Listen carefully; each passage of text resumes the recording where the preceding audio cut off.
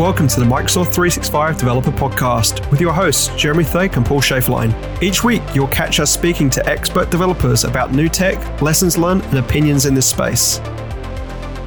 Hey, buddy, I have a great story for you. So, you know when you bitch and you moan and complain that you have to do all this Power BI work and you don't get it and you don't like it? Well, then when the March Madness comes on, you can figure out how ESPN does their live scores and you can do a fancy chart. I feel like John White. And the game here and my own graphs here. It's awesome. So it's fun. Anyways, what are you doing for fun this week? I feel like there needs to be a little bit of translation there of brackets. And when I first moved here, a lot of people will know Jason Himmelstein from the Power BI, Power Apps world as well. He kept talking about these brackets and do I want in? And I was like, brackets for what? And he's like, basketball. I'm like, the NBA isn't in season. He's like, college basketball. I'm like, people care about college basketball here. And so here we are. Only 1 month of the year. At least for me. And what's really funny this year is there's already been a seed 2 and a seed 4 team lose and ruin everyone's predicted bracket. So I just like rubbing it in. I'm assuming your bracket's ruined. It is ruined, but my score is better than the sons-in-law, so it doesn't matter. Theirs are busted worse than mine, so it's all good. And a shout out to John and Jason on the Bifocal podcast, because I couldn't have fun playing with the bracket stats if they hadn't answered all my stupid questions over the years. So thanks, buddies. And go listen to Bifocal if you need Bauer BI info. Yeah, that's a really good podcast. We'll put it in the show notes. It's a good one. So we've had a bunch of stuff this week. I guess that's what happens when you don't do intros to every show and ship them with just the interviews. The first one is Pay Attention, March 29th, 2023 at 9 a.m. Pacific time, is a new event. Build once, deploy efficiently, connect across Microsoft 365. A bunch of people are going to be speaking that. Jennifer Liu, who's a principal GPM, Rob Howard, who you may or may not remember, moved over back into an engineering role, was my boss for a little bit in marketing, and has been working on something internal for a fair while. And it's finally seeing the light of day through this event in the run-up to Build. So super exciting event. It's going to talk a lot about kind of how you can deploying Teams apps across the entire Microsoft 365 suite, including Outlook and in the Microsoft 365 app, which I use quite heavily. It's basically the landing page in my browser every day. And so if you're doing anything with building apps in Teams and Outlook and Word, PowerPoint, Excel, this is going to be a really neat thing for you to go see what they've all been working on for the last few years. It had an internal code word, I'm not allowed to say. But this is going to be a really cool event. And I think the decision to carve this out as its own event, rather than it get lost in the noise of Build with everything that's going on with Build at the moment, is a really smart move by the marketing team. So congrats to Ben Summers and folks on getting this going. So yeah, definitely tune in for that. Obviously, it will be available on demand. Yeah, it's going to be a big event for us in the M365 developer world that you're all listening on this podcast about too. Yeah, it looks exciting. I'm looking forward to hearing all about this. Obviously, having stuff in the Teams app is nice I'm a target. Aisha Bass, Rabia Williams, and Bob are also from the Dev Advocate side of the M365 world. We're also part of the event too. So I love the fact that we're kind of bringing everyone together to present these events now. It's really cool. Yeah, excellent. So I'm clicking add to calendar right now. It's all good. So another thing that came out recently, by the way, that I really don't know a lot about is Microsoft 365 Copilot. Yeah. So a few shows ago, I said I was really excited about something I couldn't talk about. So we got shown this in all teams meeting. So all of our Jason Henderson, who's our CVP's organization down, they demoed it. And I was like, wow, this looks like it's really far out, but it's pretty cool. And it'd been tented for a long time, which I wasn't aware of at the time. And then this event got announced, which came out March 16th. So yesterday for those paying attention in real time. And the Copilot is now available in kind of Word, Excel, PowerPoint, so WXP. And it's also available in Teams and Outlook as well. And I actually got to see the chatbot in action a few weeks ago, but I got access to it available in Word Online, and I've been running my performance review. We do them every 6 months, and I was like, oh, I wonder what this will look like. And I always write it in Word because it gets rid of my spelling errors and corrects my grammar before I paste it into this internal HR tool we have. And there it goes. Copilot starts suggesting how I could change how I framed this particular paragraph and make suggestions on how it could be rewritten to be more impactful. So, but it does a lot more than that. A lot of the demos, and I'd encourage you to go watch the on-demand of it. It does a lot more than the way I've been using it so far is like, rather than using a thesaurus for suggestions on a word, Copilot can suggest rewriting a paragraph for you. It can do things like if you give it a few words, it'll write the entire paragraph for you. And that was the demos they showed in Outlook as well, of like replying to an email and then you just changing it a little bit. And then Copilot will learn from you. One of the biggest things I've realized is the Copilot doesn't have a dash in it. It's just Copilot, all one word. So when you're Googling around for things or binging around for things, that's what you need to do. So do I have to install something or does it just show up automatically or opt in? The demos that were shown, it was clear, I think even in the blog post we'll link to, we're rolling this out to very specific customers first to get feedback. And then there will be a more of a clear way through of when these things will start showing up. And so, yeah, the Copilot will exist in each of those user experiences I just mentioned, but also the business chat, the chatbot aspect of it is like another thing that will come through as well. And that was really, really cool. Some of the scenarios they used there around plain English, asking it when certain, when's my next meeting with Paul? When am I recording the next podcast? And just going and working it all out. And so that's quite neat too. Excellent. Looking forward to it. Digging a little bit deeper down in the stack, there's some geeky things that I found. Big surprise. Paul is into the geeks, but Microsoft Graph has updates to the to-do APIs. This is a couple of weeks old now by the time we're recording this, but app permissions for tasks.readAll and tasks.readWriteAll. Yeah. So you can start delegating tasks automatically now, which I'm sure a lot of people have been talking about, right? So Planner never really had app permissions, and to tell you the truth, I'm not sure it does now, but to-dos is the same kind of information. So nice to see that finally rolling out. So we'll drop that blog post in. If you are accessing Graphin.net, SDK v5 is out. This is a lot of work we've had Vincent and Maisa and Daryl on many times. So a lot of the hard work is finally out. So kudos to them for getting that dropped. You can go back a couple shows. We had them on to talk about this. So with the Kyoto product. So good job, all them. Yeah, and actually we just announced the GA of Kyoto too. So they've been, Vincent and Daryl and Seb and others have been working really hard on getting that to GA.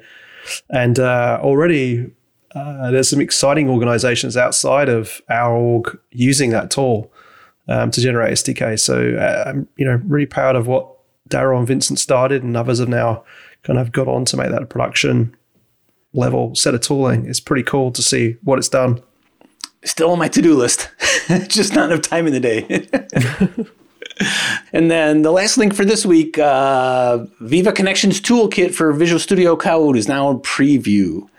And so I have to admit, I have not yet installed it, but glancing through what I'm seeing here, this seems a lot like Visual Studio Code extension that will help you do the generator the right way for the various pieces, as well as hooks into the CLI to help you deploy things into your dev environment, I want to say, right? So I wouldn't say this is earth shattering, but if you've been struggling with all the different moving parts, it certainly gets you closer. And so there's a YouTube you can watch from Vesa Yvonen and how to get started on that. So keep your eyes open for that.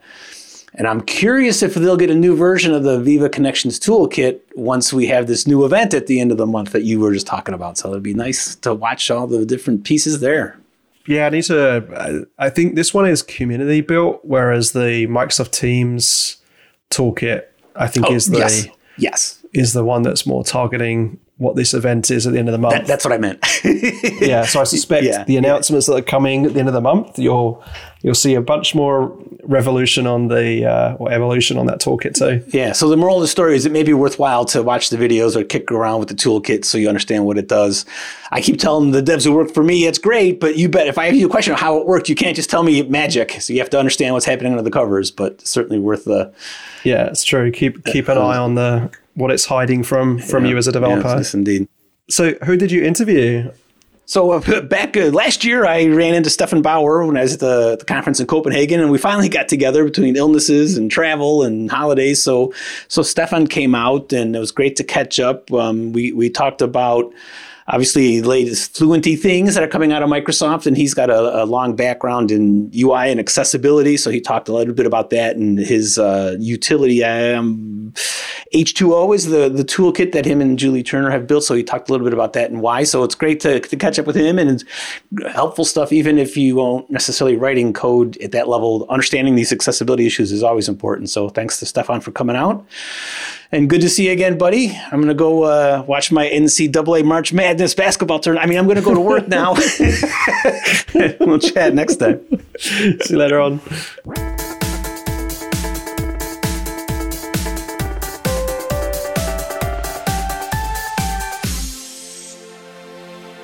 This week, I'm happy to welcome back to the show Stefan Bauer. It's been a while, buddy. How you doing? Hello. I'm doing great. Yeah, it was a busy 2 years since I guess it was in June 2019, the last time I was on. That's almost 4 years. Yeah. Absolutely. Time's running fast. Indeed. My name is Stefan Bauer. I'm from Vienna. I'm a designer and developer, but mostly in the design world at the moment. Excellent, excellent. So, time does fly because we ran into each other in Copenhagen, which has already been like 4 months. It's like, holy crap, what happened? But Absolutely, nearly half a year. And before we hit record, you mentioned you'll be in Las Vegas. So for the folks who are who want to catch up with you, who weren't in Copenhagen, they'll be able to see it right at the M365 conference, right? Yeah, I'm really excited to speak at such a big conference in the United States there. I mean, do a session about style guides, why they are important for developers and how the business can benefit of style guides. And then I do another session together with Julie Turner, how our workflow looks like working a designer and the developer work together. And so we give them a demo and insights on stage, how this works in an efficient way. Great. But before we get into how you two work well together and what you work on, I'd like to just get your opinion and your thoughts on the latest or the current state of how SPFX and teams are doing UI. Specifically, I always ping you when I have trouble with controls don't look right or styles don't look right.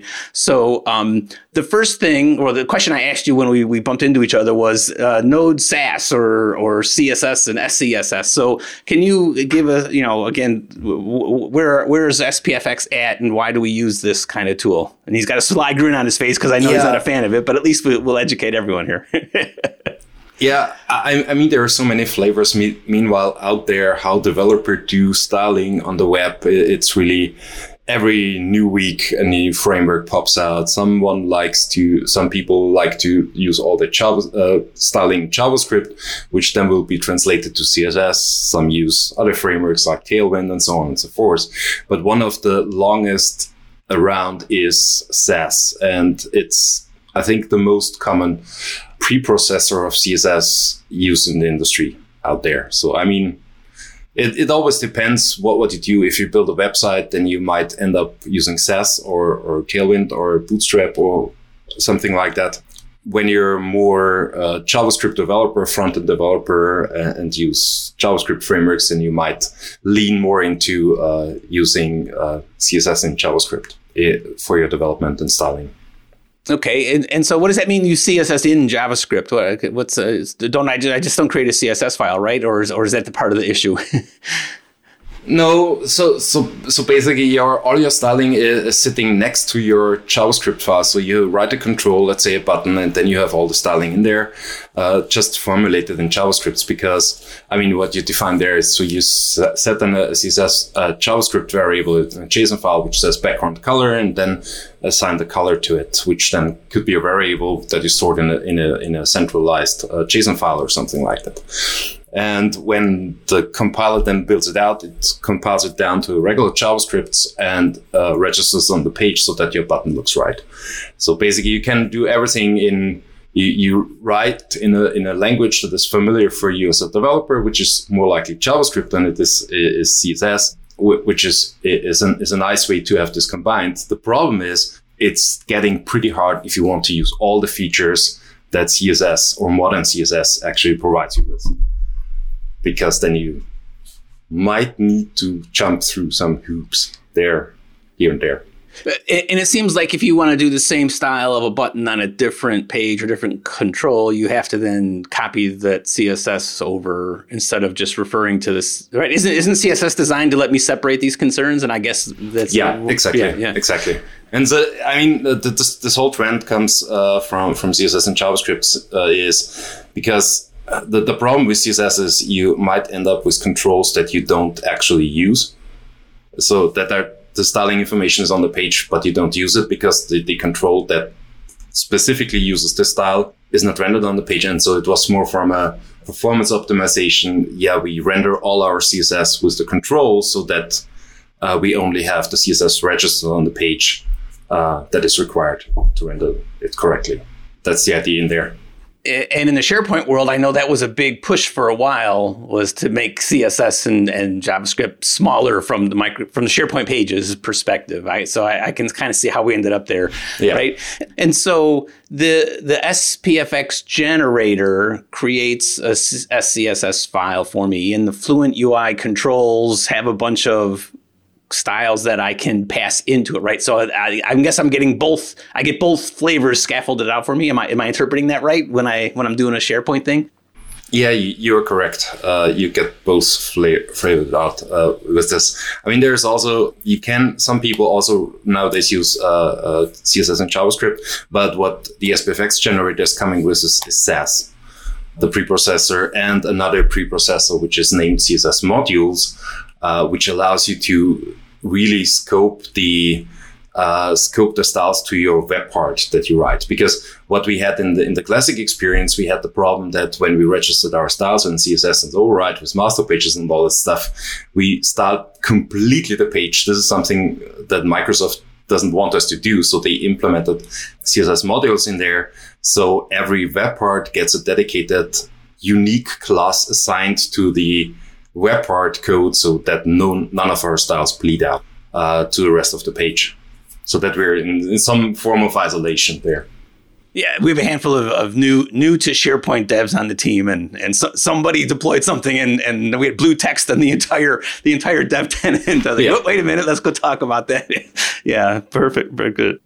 Having covered all that, the other thing that I always ask you about is the Fluent controls, right? And I know, I guess there's been a tortured history of how the Fluent React controls have been decided. So are you up to speed on what the latest versions of Fluent things are and which ones I should use or not use? Or can I just search and take whatever I find? Yeah, I mean, the latest version is now the version 9, which is completely different than it is in the version 8. So we, even the upgrade information says, hey, you need to write basically everything from scratch. I mean, there is some upgrade paths from Fluent UI 8 to Fluent UI 9, but I'm not sure why it is reinvented all the time with each version. And this not an evolutionary process, more like so the design tokens have currently changed. And there is also another problem when you use Fluent UI 9 in SharePoint. This is not something that you see in SharePoint these days or in Teams these days. So they use Teams has a dedicated own set of controls apart from Fluent UI, and SharePoint uses older versions of the Fluent UI controls. So for now, I think you're pretty good off when you use just the version 8 or something like that. Yeah. So if I have code that will be running in both Teams and SharePoint, is Fluent UI 8 what I should do? Because so I guess the history of what I remember is Office UI Fabric in SharePoint and North Star in Teams. Yeah. But if I'm trying to run both, am I going to have... When I have trouble there, or should you have a different approach? We need to see this from a little bit different angle, I would say. Okay, it's not that easy as it seems. So on it. Yeah, just use Yeoman framework and you're good to go. So there are some things which are a little bit different. I mean, what we have from the SPFX side, we get now the theming information in there if you're running in Teams or if you're running on a SharePoint page, right? So we get a proper theme and all the colors that we then can use in our CSS. This is pretty good. The other thing is that you have to understand, or what the listener need to understand, Teams is a completely different world because it's an app. On the other side, we have the SharePoint side. The SharePoint sites are purely pixel-based at the moment. So all the styling information there is based on pixels. While in Teams, the user interface of a Teams application on iPhone on a web device is scalable, right? So we cannot use the pixel styling there anymore in Teams because someone decided, and during the pandemic, I got glasses, so I need to have a bigger text there. So I will like to be able to increase the text size on my mobile device to read text without glasses, right? And then you should make sure that your user interface follows the same paradigm so that whenever you embed something in Teams, that it also resizes. This is sadly not yet possible with Fluent UI in both ways. So, because they're purely pixel-based at the moment. But other than that, from a theming perspective and styling perspective, you can use Fluent UI pretty well for Teams as well. And you get also the right colors in there. Okay, so that scalability issue that you just discussed is Fluent UI 9 working towards fixing that? Is that, I mean, do we have a hope, or we don't know? Obviously, I know you don't work at Microsoft, so just curious as to. Yeah, no, I had the hope that it was fixed there, but it is sadly not. So still, from my checkings that I did there, it's still pixel based and doesn't scale with what the user has configured on their devices. Yes. Yeah. Yes. Okay. Okay. So again, keep in mind, that brings up a good point that I forgot sometimes. And right, if I think of a Teams app as a tab and it's just an iframe in my Teams app, but running on the browser, things are running on the mobile devices, things are completely different. So thanks for catch out on that. So having said all that, how do you deploy or develop or design pages and solutions for people in this world? I created a small framework, which is named H2O. I did this really on a side project. So I just wanted to, I'm now developing CSS and HTML for 25 years. It's really a long time. And over time, you get a little bit lazy. So what I wanted to dip into was more accessibility. How do you make your code accessible? How we can write better code. And so that was the main purpose of that I created my own CSS HTML framework with controls that look like Fluent UI, which is named H2O. In there, when I started to develop, I want to have the scalability right out of the box in there. So all the styling information that I use there is one REM. And one REM normally in a browser relates to 16 pixels. So when you install a browser, is Edge or Chrome or something like that, they always set to 16 pixels. And when the user decides to increase the text size, then these 16 pixels, of course, at 200%, it will be 32 pixels. And the user interface needs to automatically adapt to this changes.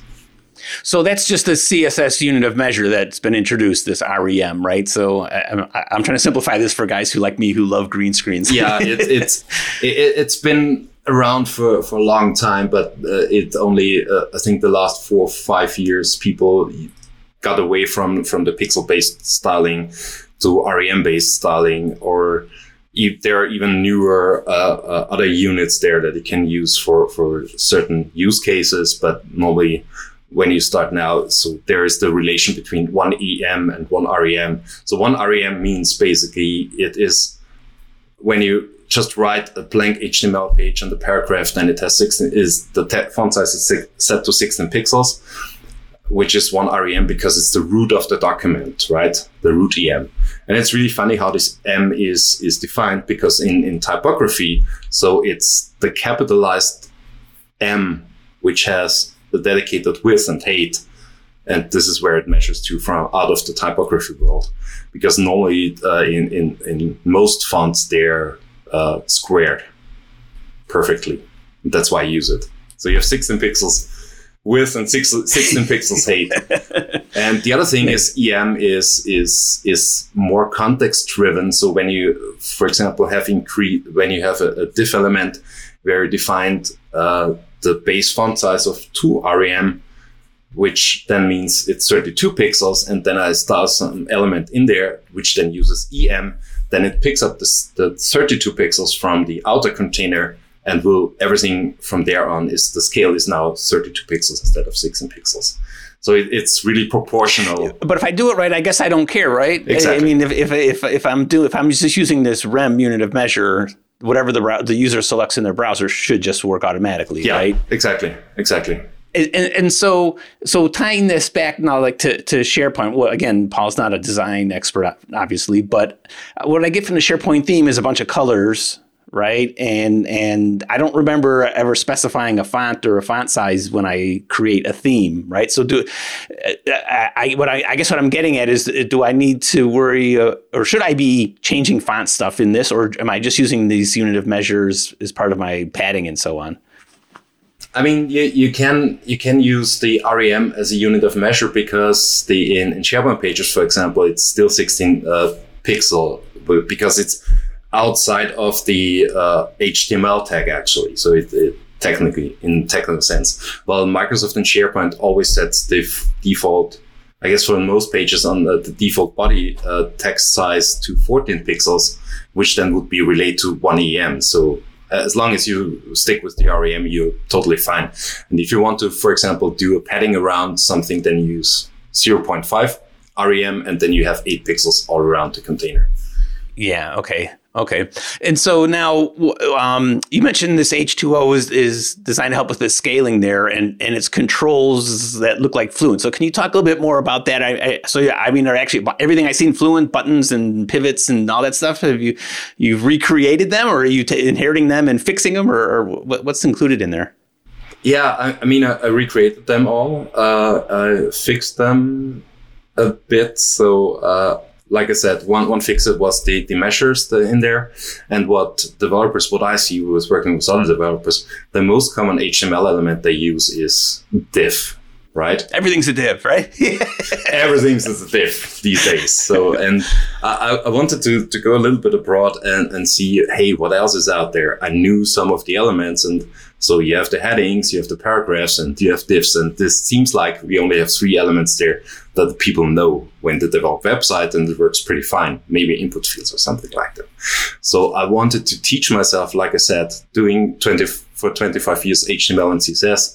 I was really looking around, especially driven from the accessibility point of view. How do we write code? What is the proper way of writing code? Question yourself. What is the perfect element to use this? And it's really an interesting journey to go over all these, make yourself wondering what is the best way. So I found out something that we might still know from the old ASP.NET days is the menu element, right? Everything was a menu there, and you had controls, and then it renders out as a menu. But menu seems like is an HTML tag for whenever you have some interactivity in a list, right? So normally you have lists with the bullet points, list entry 1, list entry 2, list entry 3. As long as you only have text in there, then it's the perfect way to use an ordered list or an unordered list. But when you have interactivity there, and even though if you just have a hyperlink in there, then you should actually use a menu. And there are so many rules which are from an accessibility perspective are hidden from the developers because, we always do UL and OL for a lot of stuff. And so I was questioning myself, what is the appropriate HTML element? And then I went back how I started 25 years ago, reading HTML specifications and what's the best way to do.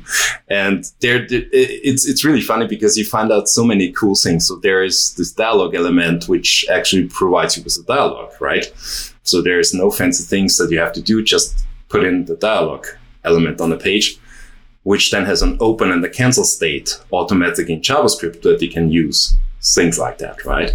You have out of the box HTML accordion. You don't need too fancy work around it. This works because you have details and summary are 2 elements that work together, and then when they used, it builds out an accordion for FAQs and stuff, something like that, which you then can code upon. So knowing all these HTML basics saves you a lot of time when you build something from scratch, right? And there are so many things that are still learned, and this will then be brought back to H2O. So we recently changed a lot of the stuff which were not menus because it was just a div with an unordered list in there or an unordered list in there. So we changed those back to menus, and it's not so obvious for the end user what happens there, but I know it's a better way to describe for screen readers and the HTML element and how it works. That's great. So there's a lot of things that popped into my brain as you described that. That was terrific, right? So first of all, most devs are like, I just need to get something out the door tomorrow. So I'm going to grab whatever control looks pretty and slap it on my page. And I'm not going to care if it's semantic HTML or accessible. So that's certainly great. And then, so what I'm guessing though, is this H2O library you've done all this thinking for me. So if I put your menu component, it'll render the menu HTML instead of whatever somebody else or Fluent is right? Okay. And now that it seems then, so one of the reasons why I would use like an accordion control, for example, is because I don't know how to do the CSS to make things slide up and down or whatever, right? And so again, assumption on my part, you've done all that work for me, right? The H2O component or control or whatever it's called has the appropriate CSS automatically that does that functionality, makes it look good? Yeah, exactly. So the easiest way to get started, so we have two flavors. So H2O Core is the HTML and CSS implementation that I did, right? So everything style related is in H2O Core. So you can go to the website, grab out the HTML, put it on in any React control and then use it in this sense, right? There is another flavor, which is H2O React, but what we do with H2O React, and Julie Turner implemented the H2O React stuff, is she takes my CSS, my HTML and CSS out of the H2O Core and just do the wire up to the React controls so that it become actual React controls that the developer can use for the SPFX web part development. But we have a separation of concern. So there is one thing when it's styling related, it's in core, and when it's React implementation related then and what interfaces we provide, this is in H2O React, which means you can use both. You can use the React flavor, or you can just use similar like you would use Bootstrap, the H2O Core, if you have a requirement for that. And it's not exclusively for SPFX or Teams development. You can also use it on a website if you like. With the theming information. Right. Yeah. Not sure how many listeners are just creating plain old websites, but like a blog site, for example, right? Perfect. I get that. And so, again, a lot of assumptions here. You could clarify for me since you came on the show to talk about this with SPFX. I'm guessing that if I put the H2O Core or H2O React in a web part and the user goes and changes the site theme to be a nice, pretty orange, everything just works magically for me? Yeah, exactly. This is how it is. So we use so Microsoft has all their theming information in a JavaScript object, which we then transform back to CSS. So we do the other way around, similar like what the preprocessor CSS and JavaScript does. We take the JSON object and then add CSS variables, put it on the web part, and whenever the theming changes, it automatically changes. And it's funny to see because even in React, because we use CSS variables there, you don't even need to re-render the complete user interface just because the values change for the theming. So what does that look like when I'm using the controls? Do I have to do anything? You said CSS variables, right? So that's new to me. If I'm dropping, and obviously I'm dropping a React component on there, do I need to care about these variables, or is it all wired up for me by you and Julie, and I don't have to think? No, that you don't have to worry about this. It's already wired up. So you have one thing that you add to your web part, and then it takes automatically the JSON object from the theme state that is provided and creates all the CSS variables behind the scenes. We have it documented on the H2O website, and you can use it for additional styling if you want to do something different there that is not provided by H2O, which is in most cases the case anyways. And you might end up to use just buttons, but this is all been taken care of already. Okay. So I'm assuming there's something in like on init where I need to call into the context or something, right, to get these variables, or Yeah, you get the context, pass it over to a factory, does the registration of the CSS variables, and then you're good to go. Awesome.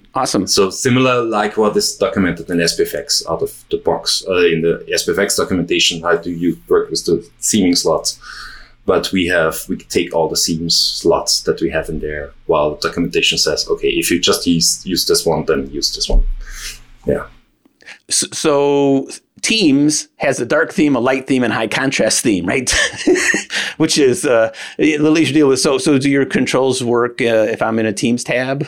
Yes. So on the H2O core website, there is also on the left side down there are some small squares where you can switch through all. I exported all the Microsoft themes, and because we're working with CSS variables, you can see how H2O core looks like in dark theme, light theme, high contrast theme, and with all the out-of-the-box SharePoint provided themes. Oh, nice. Okay, so I can preview it right there on this before. And automatically switch on the stars. Yeah, okay. Exactly. Okay. So what's next for the library? I mean, do you have grand plans? And we probably have developers sitting around doing absolutely nothing. So how can they help out? Looking always for contributions. I mean, it's not only that you have to write code or something like that. It's also that we have a lot of documentation work going on there, right? Because what I wanted to have, want to have on single place is why the components are built this way. What is the accessibility guidelines that it follows? Where do I get this information from? Or someone, for example, wrote a blog post how to write a more accessible styled dropdown, because dropdown elements you cannot style out of the box in the browser yet. This might come in future, but then you write your own control in this way. And there's a good article out there, which I linked in the documentation of this control that I built in there, which describes in a lot of details what actually you need to consider to make it accessible, because it's a complete custom web component in this regards. And always happy when someone wants to help on the React library or on the H2O core, which is just HTML and CSS, or just come by and take a look how these elements are built out. And I assume we're on GitHub. So what's the address for folks who want to get started and poke around? So the address is, the shortest way there is my.n8d8 with the number d.at/H2O. So H, then the word 2 and the O at the end. And obviously, we'll put these links in the show notes for folks. So excellent. Thanks for coming on. It's great to see you. Great to catch up again. I won't be in Vegas, so I won't see you there. But I'm welcome back over to the States and enjoy the conference. And thanks so much for all your work. And look forward to chatting again in 4 years or less. Yeah, absolutely. It was a pleasure to be on your show. Thank you very much. Thanks for listening to the Microsoft 365 Developer Podcast. Please follow us on Twitter at M365DevPodcast and check out our show notes at www.m365devpodcast.com. To help us spread the word, we'd really appreciate it if you could retweet our episode tweets and give us a review on iTunes. That's all, folks.